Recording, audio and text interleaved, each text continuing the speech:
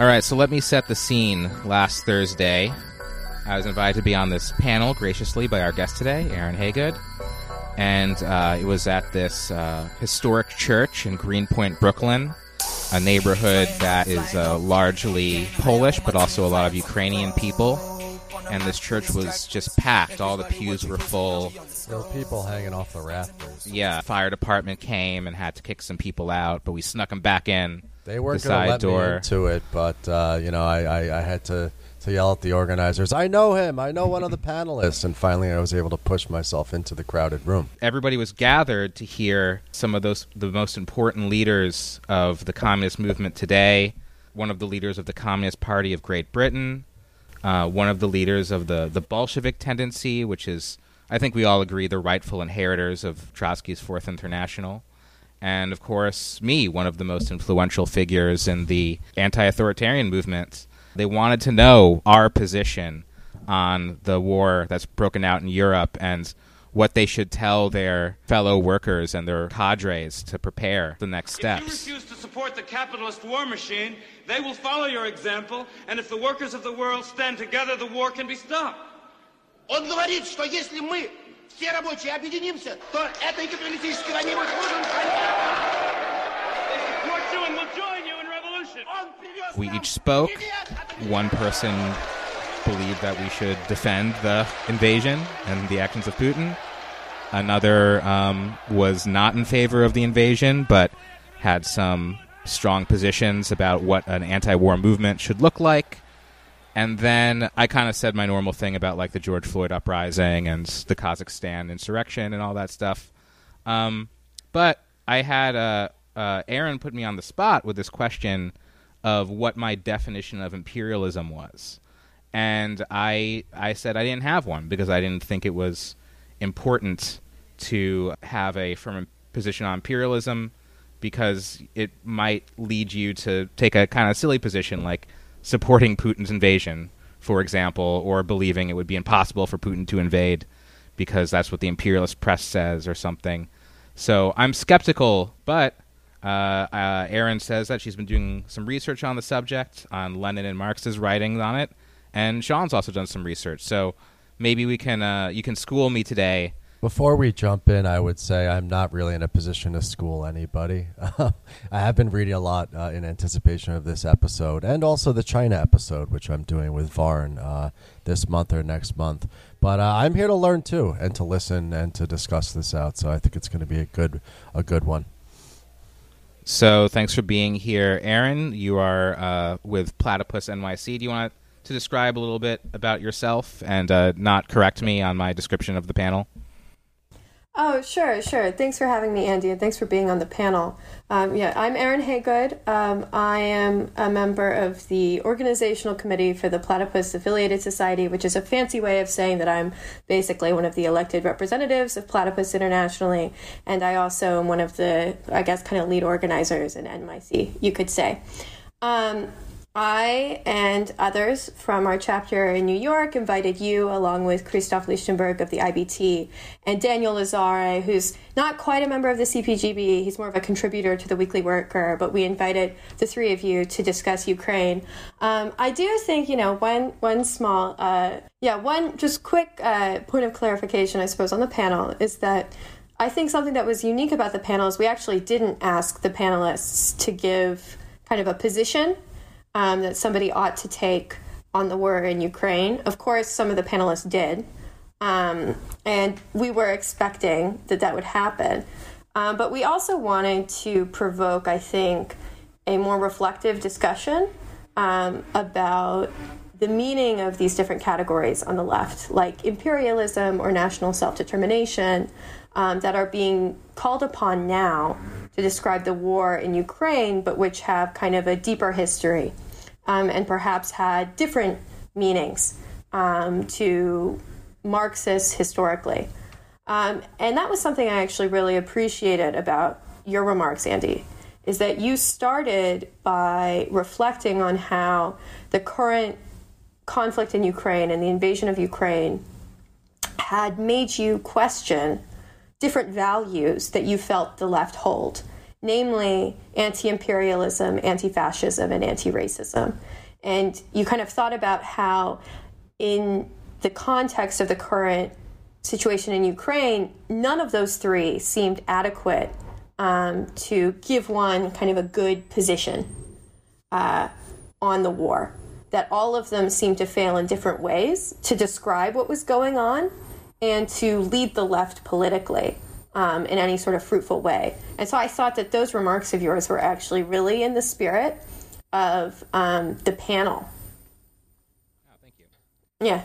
Though, I did ask you about imperialism, and part of the reason for that is that you had actually mentioned earlier in your kind of opening remarks that you had treated imperialism as the foreign policy of the United States. And so when that question came up from the audience, and Christoph and Daniel kind of gave their responses about how they would define imperialism, I was interested to see what you would have to say about precisely that question. Yeah, I mean, so joking aside, I think on one hand, I came out of the panel feeling like the panel's description was, what are these terms, imperialism, revolutionary defeatism, self-determination, what do they mean today in this context? And I came out of the panel feeling that I had sidestepped these things, but in a way that was helping to reframe things away from this kind of side-taking that seems to be the first impulse of a lot of leftists and revolutionaries, essentially saying, like, well, which side is more Nazi or more imperialist, or does Russia represent a counter-hegemonic bloc or something? And so I wanted to reframe it around another part of the prompt, which was revolutionary defeatism, turning the imperialist war into a civil war, and trying to theorize how this war might lead to the kind of economic devastation and other kinds of devastation that would lead to the state being vulnerable in various places, including in the United States and in Russia. That was my approach, but at the same time, I think it is kind of a shortcoming to use like some of Lenin's concepts, like revolutionary defeatism, while really not engaging seriously with these classic notions of imperialism. So that's what I thought it'd be a good discussion to have today.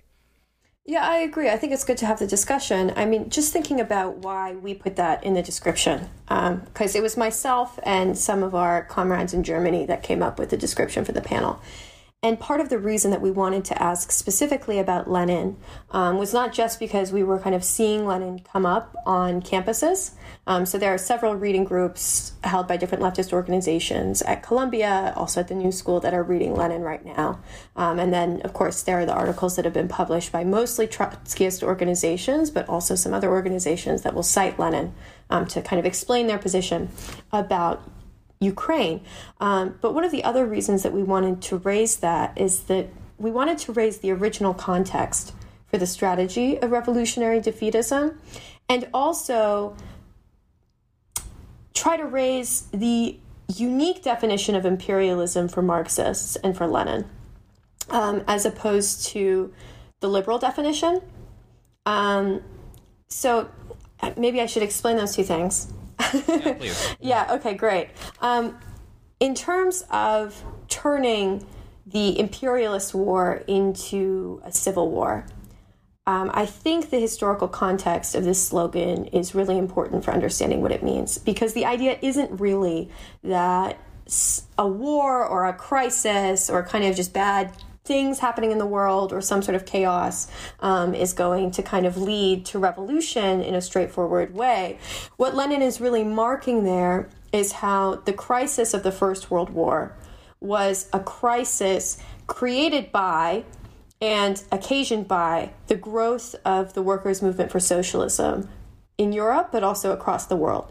So the rise of mass parties for the first time in history in the late 19th century, parties which were kind of effectively in government. So the SPD, which is the German Social Democratic Party, had a plurality in the Reichstag, which is basically German parliament at that time. Of course, Germany still had a Kaiser, but that meant that they had control. They could veto things. They could, exercise some control over what the state was doing. So you had mass parties in lots of countries that were working together. They were organized in the Second International with the ostensible goal of making revolution. And Lenin and even Kautsky, Karl Kautsky, who is often opposed to Lenin by particularly Trotskyists, but also others in kind of a flat way, had this idea as early as, kind of around the early 1900s, maybe 1909, 1903, that there would be some sort of conflict, there would some sort of war brewing, and that war would actually be the opportunity for revolution. It would signal the revolution because that war would be in part the result of the pressures that had been put on the capitalist state by the advancing working class movement for socialism. And so what Lenin marks around the First World War, and this is what eventually puts him at odds with Kautsky, is that imperialism and the war is already splitting the working class movement for socialism. And so what does he mean by imperialism? He means not just policy. And so this is something he says in his imperialist pamphlet, which I think is really important. It's not just the policy of the state. It's not just their kind of mean foreign policy, oppressive regimes, all of these sorts of things, that it's actually kind of the crisis of democracy that takes place on an international scale, both domestically for imperialist powers, but also exported, right, to other countries through wars and all of these sorts of things. So it's not just a policy, but rather it's a form that democracy is taking in capitalism. It's an expression of the general will in capitalism. So it's a form of democracy.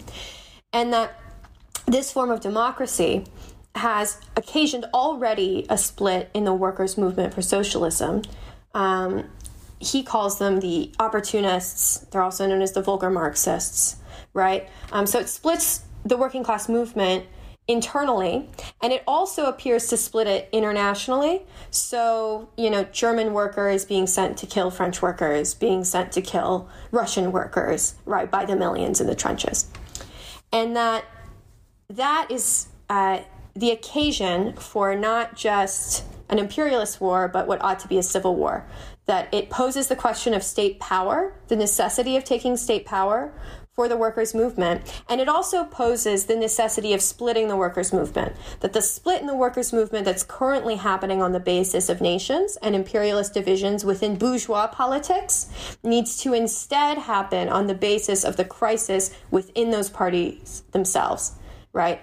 Within Marxism over opportunism, social imperialism, basically whether you're going to throw in with your own bourgeois state to preserve the power and the gains that these parties have gotten on the national level, or whether you are going to turn the imperialist war into a civil war and try and make revolution internationally, aka instituting the international dictatorship of the proletariat. Okay, so that's really complicated. But part of the reason that I think it's important to go back into this history is to show how different it is from what we're dealing with today. So, for example, when Christoph talks about how, a defeat for imperialism, and really he means a defeat for America, because I think today for the left, and this is something that we've gotten from the 20th century, anti-imperialism really means being against the American empire. It's anti-Americanism on some level, that a defeat for America and for American imperialism will aid the revolution.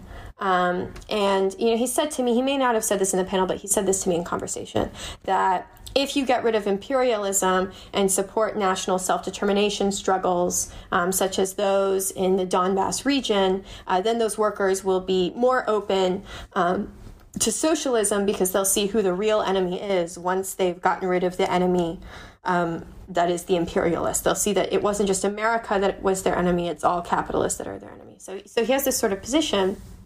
And just to jump in, at one point he said, and this is something that I wrote down, he said that imperialism is the major threat worldwide. I understand why imperialism is so important to so many people, especially people being oppressed by imperialist militaries and police and so on. But as a Marxist, I would think that the class repression would be the major threat. To me, that's it's like really two different frames of politics. I suppose, I mean, there's a historical reason that Christoph holds this position, right? Which is kind of what I'm trying to get at, that, you know, somebody like Lenin could maybe say something similar, right? That imperialism is an obstacle to the revolution, social imperialism. And what he would really mean is the opportunism within the Marxist Party itself and within the struggle for socialism itself, right? So the idea that the working class could, through social democracy and kind of having some sort of shareholder position in the state, protect different gains that would ameliorate the crisis of capitalism and bring us maybe somehow closer to socialism, or at the very least, and this is a position that somebody like Kautsky would have taken, protect the party, right? Protect the political organizations of the working class, that this is an obstacle to world revolution, that this is the primary obstacle to revolution. And so the obstacle is at home. And so that's the slogan that Christoph is really thinking of. Is that slogan adequate to describe Ukraine, where there really is no working class politics to speak of, right? There's bourgeois politics, and that's really what war is. There's this like great von Clausewitz quote that Lenin uses in Socialism and War, which lots of people use. I've heard it tons of places, which is that war is politics by other means. And so in Lenin's time, war was politics by other means, meaning it was the crisis created by the struggle for socialism playing out in violent, more or less violent means, right? Playing out through the use of force. Today, when there's no socialist politics to speak of, right? What does it mean to try and uphold Lenin's position on imperialism, right? It means that you have to side, in Christoph's case, against NATO and against America and say, well, we want, you know, kind of critical support for the Russian invasion and for these different national self-determination movements. I mean, at the same time, there are people who are using Lenin's position to try and say that you need to support Ukraine, or that you would want revolutionary defeatism on both sides. So this is the Spartacist League position, is that, you know, if there's a defeat for Russia, but also if there's a defeat for NATO, that both of these could lead to revolutions in Russia or in America and the NATO countries, right? And if Russia's defeated, if, you know, the regime led by Putin is defeated, what's going to take its place? I mean, it's not going to be leftist. It's not going to be a workers' movement for socialism, certainly. It's just going to be another faction, another racket within capitalist politics. Right? And so the whole kind of question that Lenin was trying to get at with imperialism, like the meaning for politics of the left and for revolution that the ideas Lenin had about imperialism could have, are completely off the table if you try and apply it directly to Ukraine. I think that was a big reason that we wanted to raise that, because when, you know, Lenin's positions about imperialism are taken up, it really just vulgarizes and confuses what he was trying to say. And it leaves so many questions off the table. I mean, it really kind of fails. And you noted this, that it treats imperialism as like the foreign policy of the United States. And it fails to take up how the war in Ukraine is an authentic expression of capitalist democracy. Maybe tell us more about this idea that the war in Ukraine is a sort of authentic representation of bourgeois politics. Oh, sure.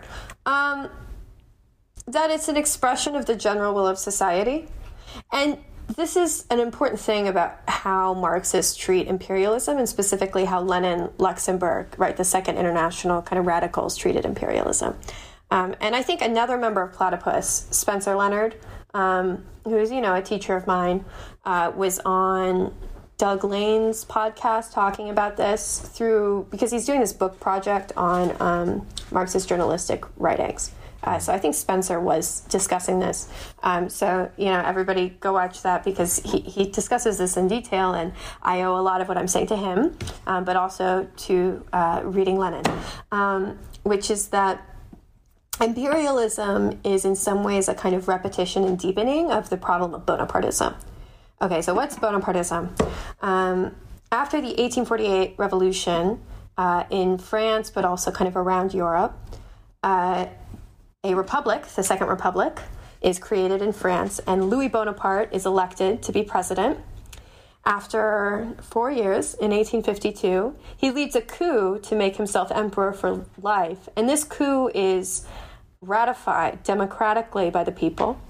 He also brings in kind of Prussian military and all sorts of different forces to crush and put down working class protests around Paris and around France.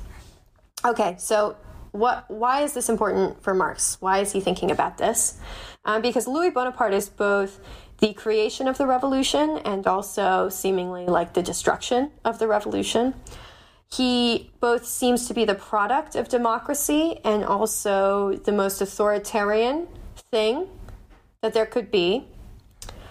And Marx is trying to understand how democracy, which is really a phenomenon of capitalism, right? You don't have mass democracy, the demand for mass democracy, until after the Industrial Revolution.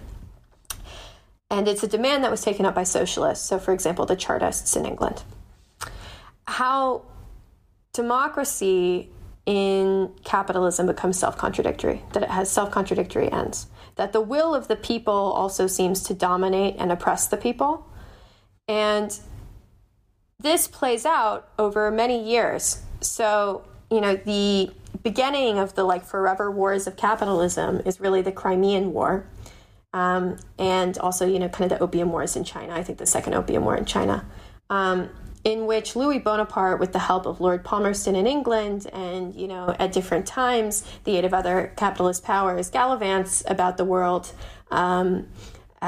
making war and taking over claiming, I suppose, new markets for capital, right? And all of this is an authentic expression of democracy. And so the reason that Louis Bonaparte can be both an authoritarian leader and also the true democratic representation of the people is that the people itself, it has come into crisis. And the expression of the self-contradiction of the general will of society is the class struggle for Marx. It's the cleavage of society, which, since the bourgeois revolutions was supposed to represent everyone, was supposed to represent universal wealth, universal want, universal potential, right, of all of its members, has come into crisis since the Industrial Revolution. Because our social relations of labor are no longer able to mediate our relations amongst one another. And so Louis Bonaparte represents the people when they're no longer revolutionary, when they have come into crisis. And imperialism is similarly an expression of the will of the people. It's an expression of democracy that is also seemingly against the interests of the people, that leads to their destruction. Right? So, what are some of the things that led to the need for German capital to search all over the world? Well, it was the demands of the Socialist Party, very explicitly. And you can see this if you read, I think one of the best things to read for this is Rosa Luxemburg's pamphlet, Reform or Revolution, because she talks about some of the demands of the Socialist Party that are taken up by Edward Bernstein, who's kind of a famous reformist. He's called a revisionist, as being, examples of socialism being created within capitalism. And it's things like, being able to own stocks, right? The stock market, finance capital. It's, another thing is just if you have a workers' movement, a strong workers' movement in your country that, stops you from closing down your factory and moving it across the world, and also forces you to pay higher wages, then you need to find new markets so that you can make money for that, right? You need to find new ways. You have to find ways to compete, even though you have this workers' movement taking proceeds of capital, right? And so imperialism is demanded by the people, and in fact, the result of, in part, the activity of the working class politically. And I think one of the people who asked a question, it was Danny Jacobs, who's a member of Platypus. It didn't quite go over with the panelists, because I think the way he asked it might have been a bit confusing to them, wasn't really speaking their language. But he asked about how the workers contribute to imperialism. And that's really what's meant. It's how imperialism is a phenomenon of an internal crisis of democracy. That it's not just about going out around the world and stealing stuff from India, from China, from Africa, from Russia, from Germany, from wherever, right, for your own benefit, but it's also about an internal democratic political crisis. So when it comes to the war in Ukraine, that it's an authentic expression of democracy is just to say that we still, in some way, live in bourgeois society where our governments, no matter what type of government they are, whether we have elections that are more or less fair, whether we have dictators, whether we have parliaments, whatever, that the state is supposed to represent society. It's supposed to represent the people, and it's subject to the needs of the people, and it's subject to the needs of, the body politic, roughly speaking, which is, of course, not a united people, right? It's riven with, I suppose, class contradiction, one could say. But nevertheless, the reason that somebody like Putin might invade Ukraine has just as much to do with the internal politics of Russia as it does with the politics of Ukraine and the geopolitics of NATO and Russia. Similarly, the reason that Biden and his crew, I'll just call it his crew, seem to be kind of having this weird, drumming for war, but not really drumming for war, and have, on some level, provokes the crisis, has to do with internal politics, domestic politics, just as much as it has to do with international geopolitics, and that democracy, or the demand for democracy, is actually being realized in reality by this war.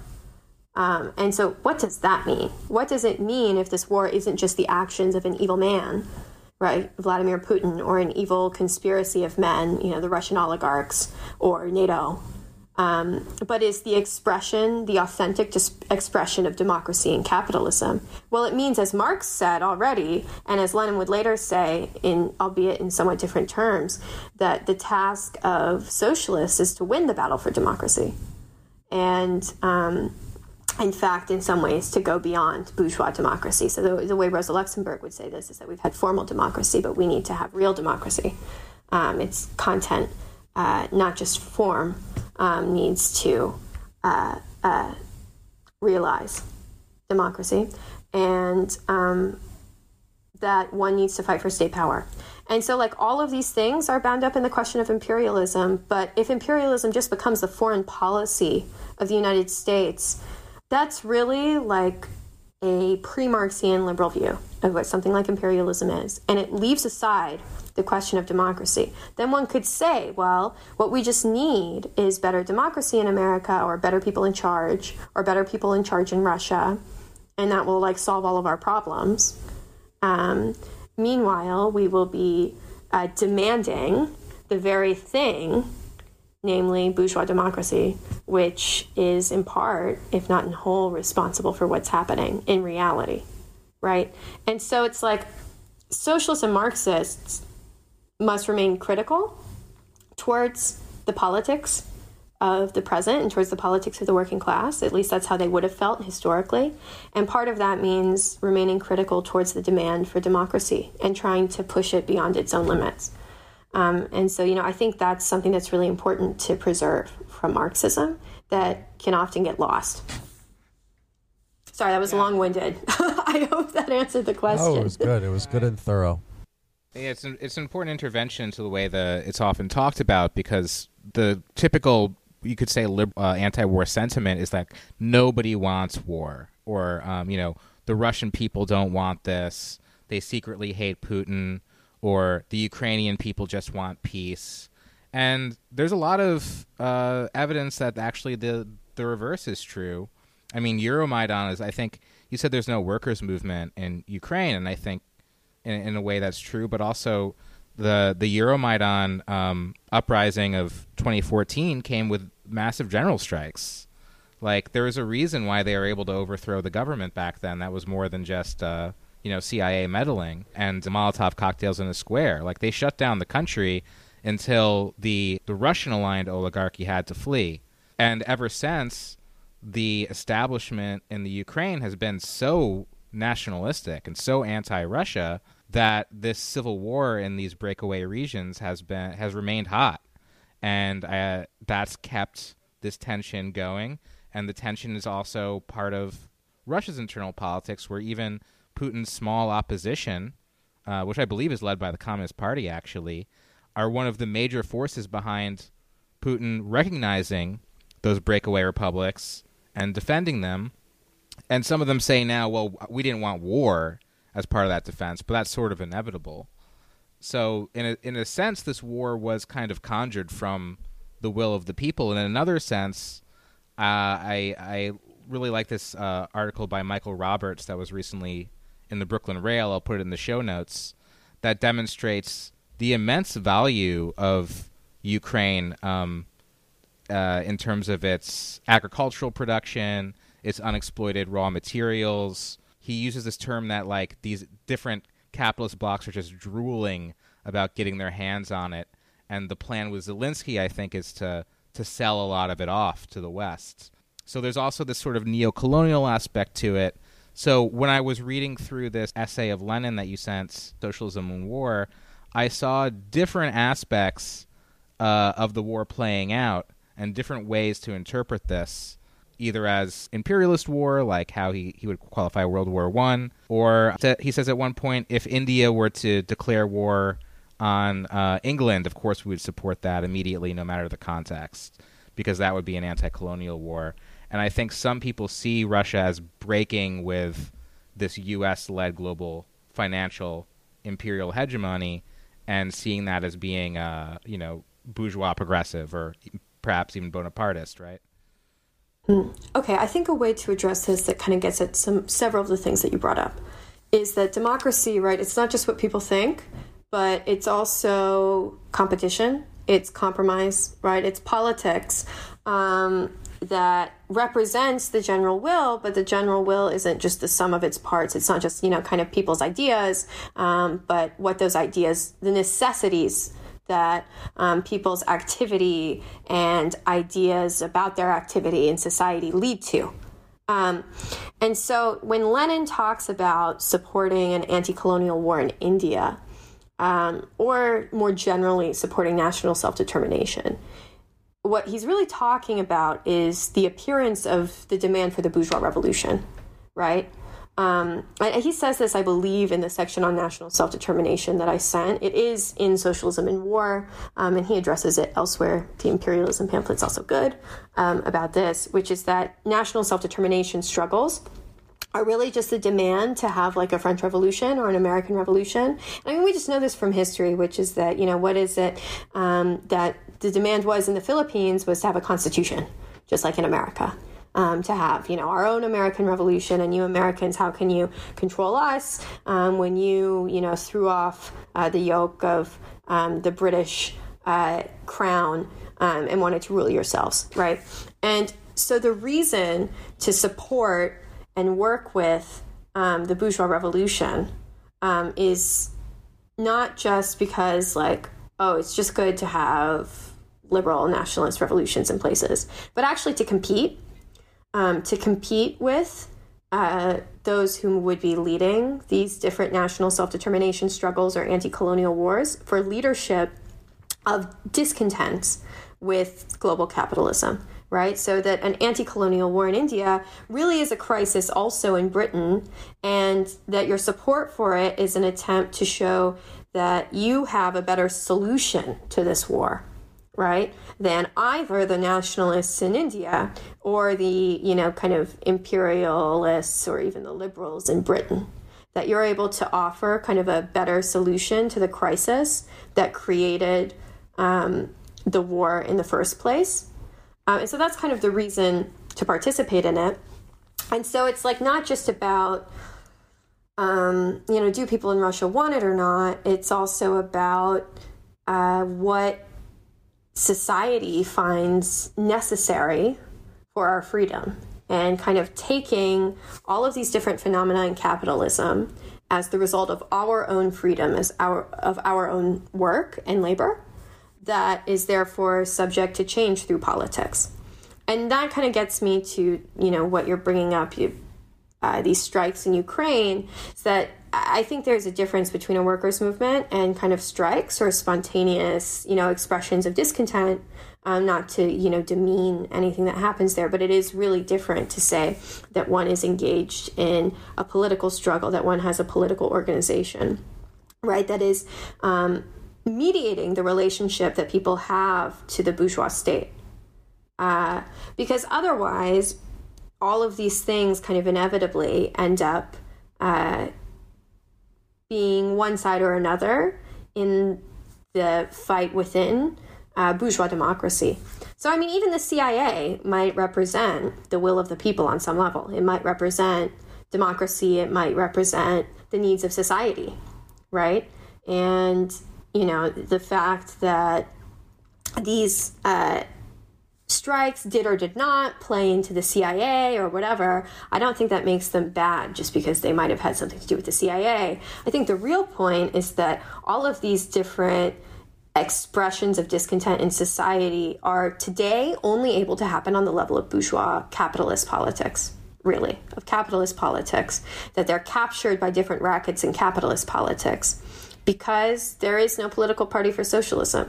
There is no mediation of the discontents that the masses have in society, that the working class has in society, that can give it a unique political form. And so it's captured by this person or that person. And so, that is like the truth, I suppose, of Daniel Lazzare's criticism of you on the panel, that you have to be careful with social movements because they might just be, I guess he said petty bourgeois. I mean, the point is really that they just represent like different discontents within capitalist politics, right? That without, I mean, he kind of wanted to put it in terms of trade unions and this sort of thing, which, I don't know about that, but he does have a point. And I think, you responded by saying that some of these things are petty bourgeois and some of them aren't. So like you said, like the truckers were petty bourgeois, I guess, and these other demands weren't. Really, it's about their politics. It's not like, okay, do the truckers own their trucks, or are the truckers laborers, or like are these people working class and these people aren't? It's about the horizon of politics. And the horizon of politics for everybody is basically bourgeois. The horizon of politics, the whole world around is capitalist politics. Whether that's, the truckers or BLM, I gotta say, or the, if you don't want to say BLM, I guess the George Floyd uprising was the way you put it. I mean, the horizon for everybody, the whole world over, is capitalist politics. It's not like, one of these people is and one of these people, isn't or something. And, January 6th is so horrible and Trump's the worst. So these people are like petty bourgeois, but maybe these people are a bit better. It's like, no, the horizon of politics all over the world is capitalist politics. And I feel like that's really the lesson of Ukraine, is that no matter how this ends, who's going to benefit? It's going to be one or another racket in capitalist politics. It's not going to advance socialism. I mean, I'm not happy to say that. I'm not like, yippee, haha, gotcha, with my cool Marxist point. Like, it's, sad. It's kind of sad that that's all that's on the table, but that really is all that's on the table. And so what do leftists do when they try and take sides? Really all they do, because their audience really is just students and like kind of intellectuals, people like this, what they do is they vulgarize historical Marxism, is they miseducate people about what Marxism was in the past. And why do I think that that's a problem? And, this gets to like why I'm in Platypus and why I would even host this panel. I think that's a problem because I think it forecloses possibility. I think it closes our eyes to the types of questions and criticisms that Marxism poses and that Marxism would level against the present that we live in. And so it closes off our possibilities for thinking about the world and therefore for transforming it. But, it's like everybody's horizon is kind of capitalist politics. That's really like the world we live in, unfortunately. So I think that your point about contextualizing Lenin's pamphlets and writings and thinking about this question of imperialism 100 years ago is really well done. Thinking about the differences in the political structure And we saw back then there being, of course, a large workers' movement in government, in society, in the labor movements, and now, as you say, all politics being essentially bourgeois. I wonder if you have a position on the political economy of Lenin's conception of imperialism, or the highest stage of capitalism, the monopoly capital argument, and if perhaps we haven't in the last 100 years moved on a bit from this kind of cartelized, financialized impulse for capital in order to overstretch its bounds and grab markets. Okay. No, that's a good question. So this isn't to sidestep your question, but to help me answer it, which is that I would like to take a second to just address what political economy is for Marxists. Because political economy isn't just the way the economy works. Really, political economy for Marx in Marx's time was the politics of the working class. And so when he writes the critique of political economy, Das Kapital, he's writing a criticism of the politics of the working class. That's one way of putting it. Of course, it's also about reality. But the idea is that, the world that we live in is created by us, and that what we think about that world actually rebounds upon that world, right? It has an effect upon that world. And so political economy, whenever Marx is explaining things in Capital, and, Danny Jacobs from Platypus has a great teach-in on this that I helped him with a bit because we were reading Capital together last summer. So he has a great teaching on this. But whenever Marx is kind of making these polemical points in Das Kapital, it really is about the politics. And he really is trying to think about what it means for the workers' movement. It's not just to try and describe to you what the economy is, right? Because bourgeois economics does that just fine. And in fact, Marxism takes up bourgeois economics. And so Lenin in the Imperialism pamphlet takes up the liberal description of imperialism. He takes up Hobson. He says that in some ways, Hobson has a better understanding of what's happening than Kautsky does, right? And he's talking about how Hobson marks the transformation of the world such that, the main issue isn't the mercantile interest, but rather it's the interest of finance capital. And that's different than earlier. So you can really see this with, and again, this isn't Marxism. This is just liberalism and bourgeois history and economics. You can really see this with the two opium wars in China, which is that the first opium war is about opening up China to the mercantile interest that's represented by, for example, the East India Company.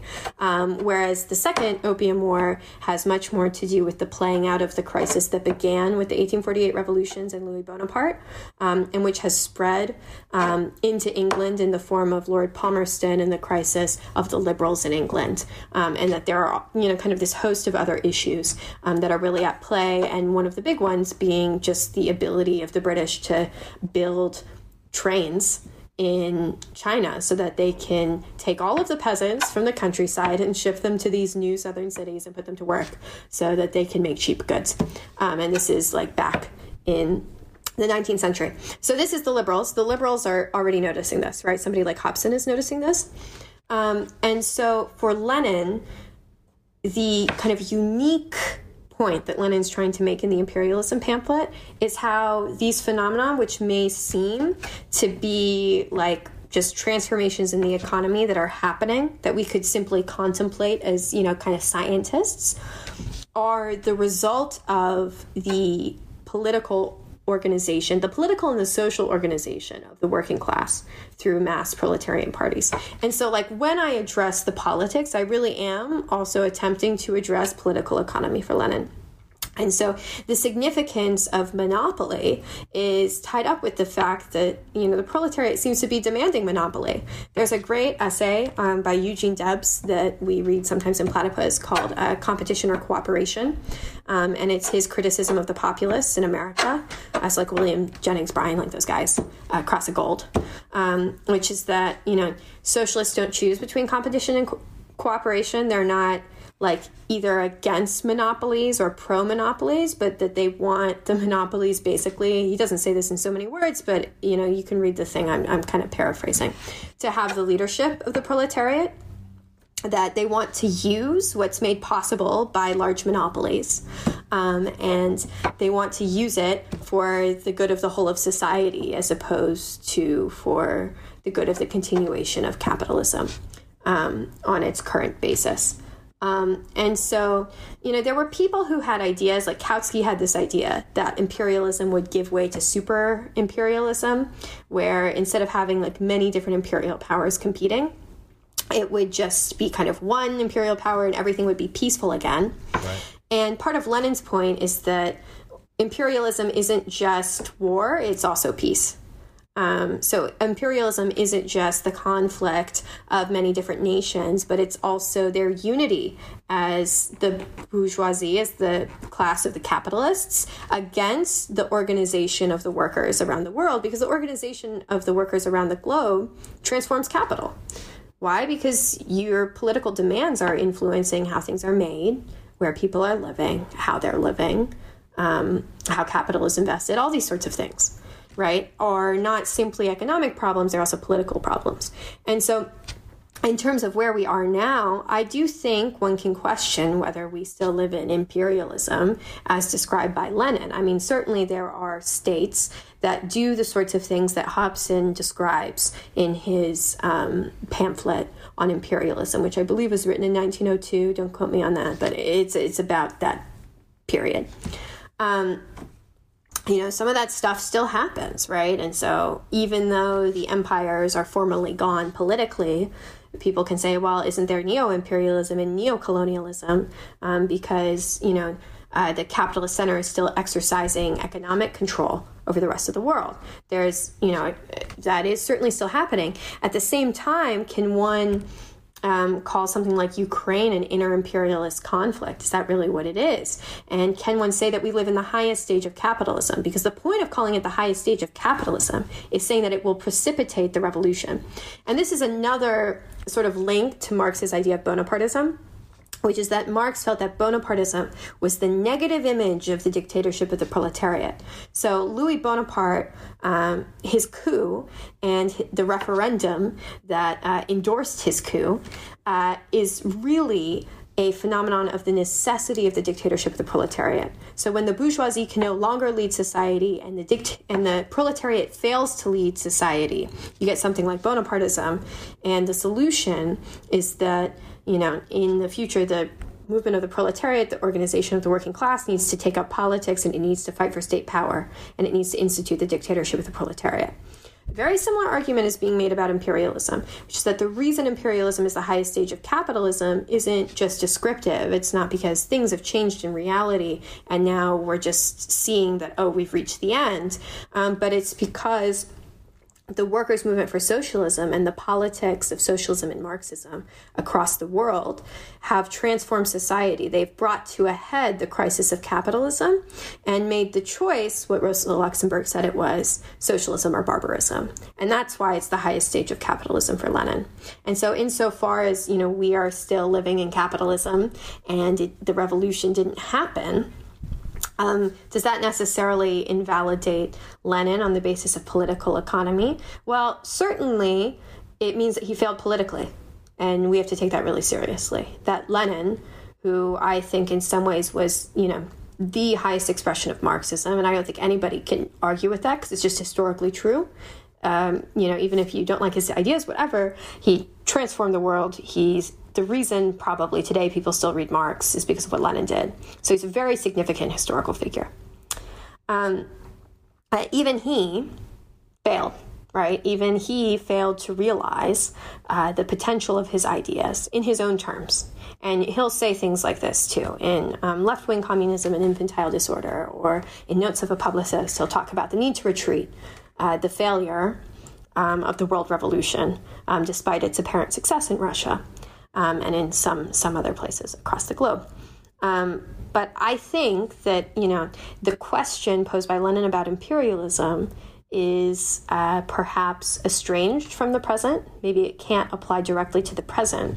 But I also think that it could apply. It could be something that we could learn from in the future, and that it's worth kind of preserving its meaning for that reason, because it wasn't. If we kind of take the view that, well, now things are different, we don't have monopolies in the same way, we don't have competing imperialist powers in the same way, and so all of this stuff is wrong, actually we misunderstand what he was trying to say, which is that politics created this. So I want to go back to something you said earlier, which is that the only evidence of I guess really existing Marxism, or you could say the relevance of Marx's ideas, his critique of political economy, the only evidence is 1917, and I suppose you could say 1949 as well.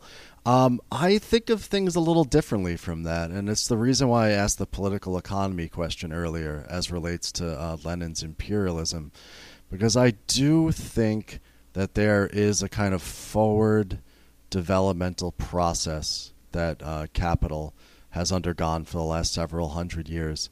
And I do think, too, that it's not simply that there's a lack of the mass party that we need to reconsider, but I think that what the critique of political economy does, what Marxism also does, in addition to all the political aspects that you're talking about, is also give us a powerful understanding, I think, of the ways in which social crisis is not merely political, but also that it's actually material and objective at the same time. And I'm not sure that Lenin particularly had a crisis theory outside of making the crisis political. Or that is to say that the way that any crisis was overcome, or I'm not sure. Maybe you could tell me about what sort of crisis theory Lenin had, if any. But I guess I'm wondering if at this late date, now that capitalist production seems to have kind of run out of steam, now that capital is fully globalized, now that it's not simply a matter of extracting resources from the global south for American monopoly capital, but that instead there's like a deeply integrated capitalist value production stream, that with these different conditions, that maybe there's different answers out there.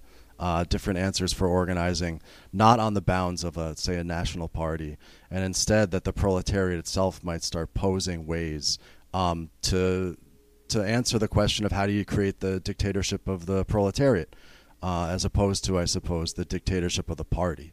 Because a lot of this talk seems as though it views the working class as an instrument for the left in order to use to gain power. As the Soviets, ironically, were in the early 20th century, as opposed to actually understanding the true contours of capitalism and its crises and its contradictions, and understanding how that engenders certain reactions from the class itself that ultimately means that that communism isn't a state of affairs to be imposed, but instead is something that, you know, we're seeing coming into existence as we speak. That's a lot right there. I'm sorry if you have to break that into several responses. No, that's okay. That's okay. Thanks for posing that. Yeah, I don't know about 1949. I don't think I'd say that about 1949. Obviously, I think that there are, dates earlier in Marxism that are important. But that aside, really, I think in posing the last 100 years as progress economically, one also is conceding that there was some sort of political progress. Why? Because what is economics? It's the result of our activity. And our activity isn't, just determined by like brain chemicals or like, I don't know, some, alien that's controlling us. It's controlled by us politically to some extent. And socially, it has to do with the type of world we think we ought to live in. It has to do with how we think about the world. And so I do think that conceding that there has been kind of economic progress in the past 100 years is conceding to the story of progress that the status quo likes to tell us about itself. I will point out that right? I use development, not progress. Development? Well, what do you mean by development then? Development in that, once this sort of blind machine of capitalist accumulation develops, it starts to not only spread itself extensively across the globe, but also, of course, intensively into social life, to the point now where there's aspects of human social life and interaction that are deeply and fully subsumed into capitalism. And also that, ultimately, because of its extensive spread, you get to the point where you run out of people to proletarianize, and of course, too, the actual limits of the rate of profit. I mean, but didn't you also say that what that makes possible is like you could have the dictatorship of the proletariat instead of the dictatorship of the party? That like new things are possible? I mean, I would also point out in terms of like the extension of capital across the globe that Lenin was already dealing with this. He already talks about how imperialism isn't just finding new places, it's dividing up what already exists because you're kind of everywhere. And even in Marx's time, there was a sense that in some kind of qualitative way, the entire world was being,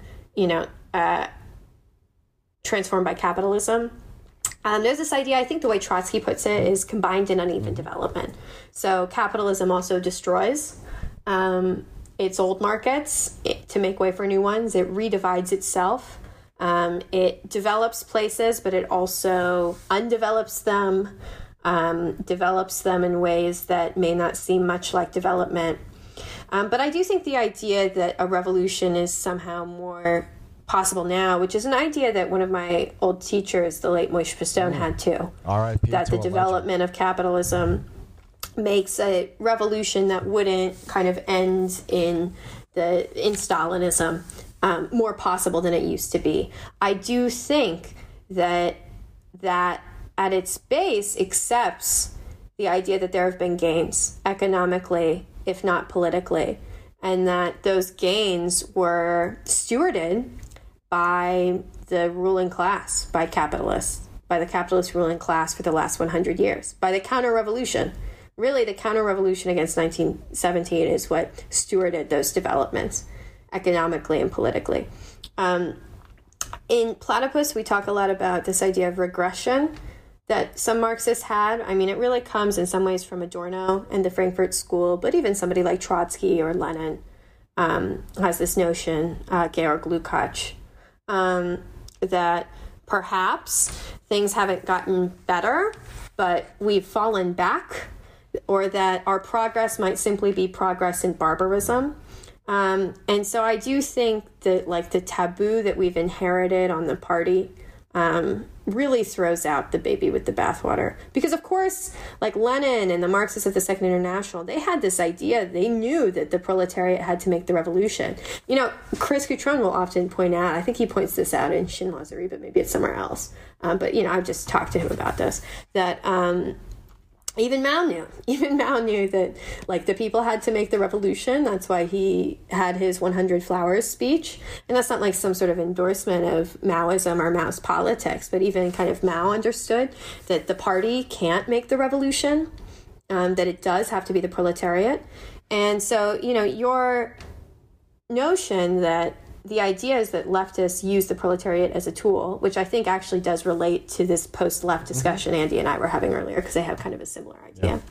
Really, the point would be that the proletariat must turn itself into its own tool, that it must become the subject and the object of history, that it creates society, and so it needs to become conscious of the fact that it creates society. And the party should be the tool for the proletariat to do that. The crisis that Marxism faced in the late 19th, early 20th century around these revolutions, the crisis of Marxism, the revisionist dispute, was really about, in some ways, the reification of the party as an end in itself. The idea that the party and the political gains made by the party and by the workers' movement for socialism more broadly, so even by the trade unions, right, were ends in themselves, as opposed to tools for establishing the dictatorship of the proletariat, which would simply begin the process of revolution, which would lead to all sorts of divisions amongst, the working class, would lead to new political formations, new ideas, right, that would go beyond Marxism, necessarily. And so the taboo on the party, right, the identification of the party with the state that happens under Stalinism, I think we really shouldn't concede to that.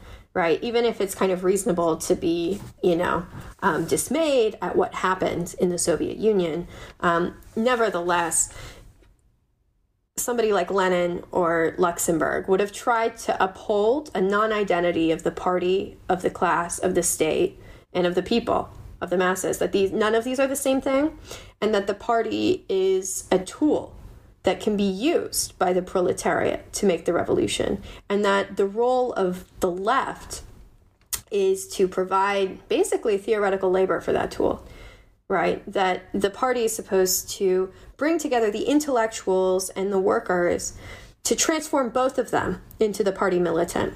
And so it's not just that, the working class is like being used by like some sort of conspiracy, right? Like something kind of blancas, like a little conspiracy of equals, smart leftists pulling the strings behind the scenes, but rather that the ideas and practices of both intellectuals and the working class are supposed to be transformed.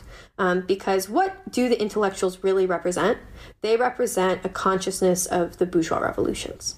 They represent a consciousness of the history, the revolutionary history of bourgeois society. And that is a necessary tool for the proletariat. Without it, it will not be able to make the revolution. That is, kind of an idea that Marxists have. And the party is supposed to facilitate it in transforming itself, the proletariat in transforming itself, and in transforming that history and using it. But yeah, the proletariat has to make the revolution, that's true. But I don't think that should mean that we have a taboo against party and party politics. All right, we end not disagreeing. That's excellent. And I think what I'm going to do is bracket some of this discussion and move it over to a bonus. So if you'd like to compensate us for our intellectual labor, you can go to patreon.com/theantifada and please support us. You can support us for $5, $10, or $1 and get more bonus discussion with Erin Hagood, and tell us how we can learn more about platypus and join the pre-political party. Oh, well, thanks, Andy. Yeah, so for those of you who don't know, Platypus is an international organization of students and also non-students around the world. I already said international. Of course, it's around the world. Sorry, guys. Long night. Dedicated to hosting the conversation on the left about the death of the left, to investigate the potential for new and renewed emancipatory politics in the present. To that end, we host a reading group that reads the history of the left. And, it's the best history that you're going to get. It's the best education you're going to get on the history of the left. We host panel discussions, such as the panel that Andy was on, which you can find on YouTube. And we publish views from a variety of different leftist activists, intellectuals, academics in the Platypus Review, which, of course, you can submit to. You can find us at www.platypus1917.org, and you can probably find us around the world. There's an email online that you can find that'll lead you to us, and, feel free to drop me a line. I have Instagram. I guess people could DM me there. I don't really use Twitter anymore, but I'm at Buttercup with 4 R's and no E. So, feel free to drop me a line too. But Platypus is around the world. You can probably find us and check us out online. So, yeah, thank you so much, Andy. And check out the panel that Andy's in. There's more than one, but the most recent one is on Ukraine, crisis in Ukraine. Just look that up on YouTube with Platypus. You'll find it. Thank you for coming on. And obviously, we have our differences about looting. I think it's cool. But you let us say that at the Platypus panel discussion. So that's great. Good stuff. Thank you so much, Erin. All right. Thanks, guys. Good night. Я был лоялен до конца. Ты устраивал детсад, но я отстаивал твой зад. Спроси Порчи. Ты думал, мы с ним никак не поймем, на что твой закулисный диск намекал я зорче. Я последний из магикан, ты лишь микс пополам. Мега-3, show me quad. Да, наша империя с нуля. Да, важно доверие, семья. Вы что, поверили в себя? Твой гонор, фанаберия, селян. Какое редкое слияние гиены и змея. Ты что решил, мой корабль затонул на кораллах, ну и ну. Кто-то рано звезданул, ты базаришь про игру. На босс ее финала, мига, коли надо, то добро пожаловать к столу. Я тебя накормлю, да так, чтобы прервать на корню тягу нас упоминать в интервью. Фрики в платье поют, я буду в рот ебать автотюн. Батька судит обтекать, как фантю. Я товарищей тогда найду, казалось, но мрази принимают доброту за слабость. Похуй, все возвращается назад, я не остепину, знай карма, это сука, и я улыбаюсь. И если ты не полностью суицидален, промолчи в ответ, засунь подальше свой ущербный говор. Ты так мечтал куплетом наебать нас, но ты наебал себя, пизду обратно, свой волшебный город.